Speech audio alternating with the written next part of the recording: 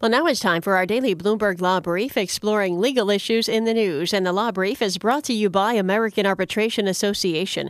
International trade or business dispute resolved faster with the International Center for Dispute Resolution, the leader in alternative dispute resolution around the world, ICDR.org. Today, Bloomberg Law host June Grasso and Greg Stohr discuss a British Supreme Court decision about Brexit, in which the justices decided by a vote of 8-3 that Parliament must have a say in Theresa May's plans to exit the European Union. They speak with Michael Gordon, a professor at the University of Liverpool, and Stephen Pearce, a professor at the University of Essex.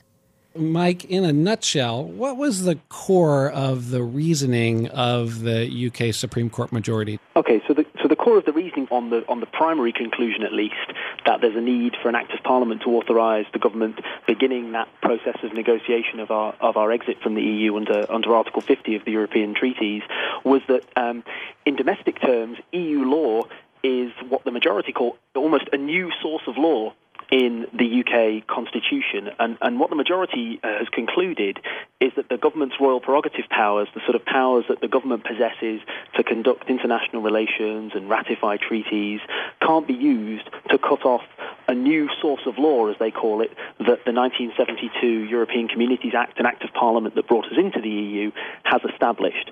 So it's quite an interesting argument about EU law being this new source of law in the UK Constitution, and them saying that the legislation of Parliament in 1972 and legislation since then dealing with changes to our EU membership hasn't left the government with the power under the royal prerogative to sort of begin that process of withdrawal. Stephen, there were three in the minority. What was their argument? Well, they stuck with the more traditional view, which is that the government's power to sign up to treaties and denounce treaties isn't limited, at least in this case, by the European Communities Act, because it would still stay on the books, and it, even though it didn't create any legal effect, perhaps, it would, nevertheless, the minority felt they wanted to give precedence to the government's power to act over Parliament's power. It's sort of, there are two rules really in conflict with each other here, whether you give precedence to the government's power to act over treaties or Parliament's power to change its previous acts of Parliament.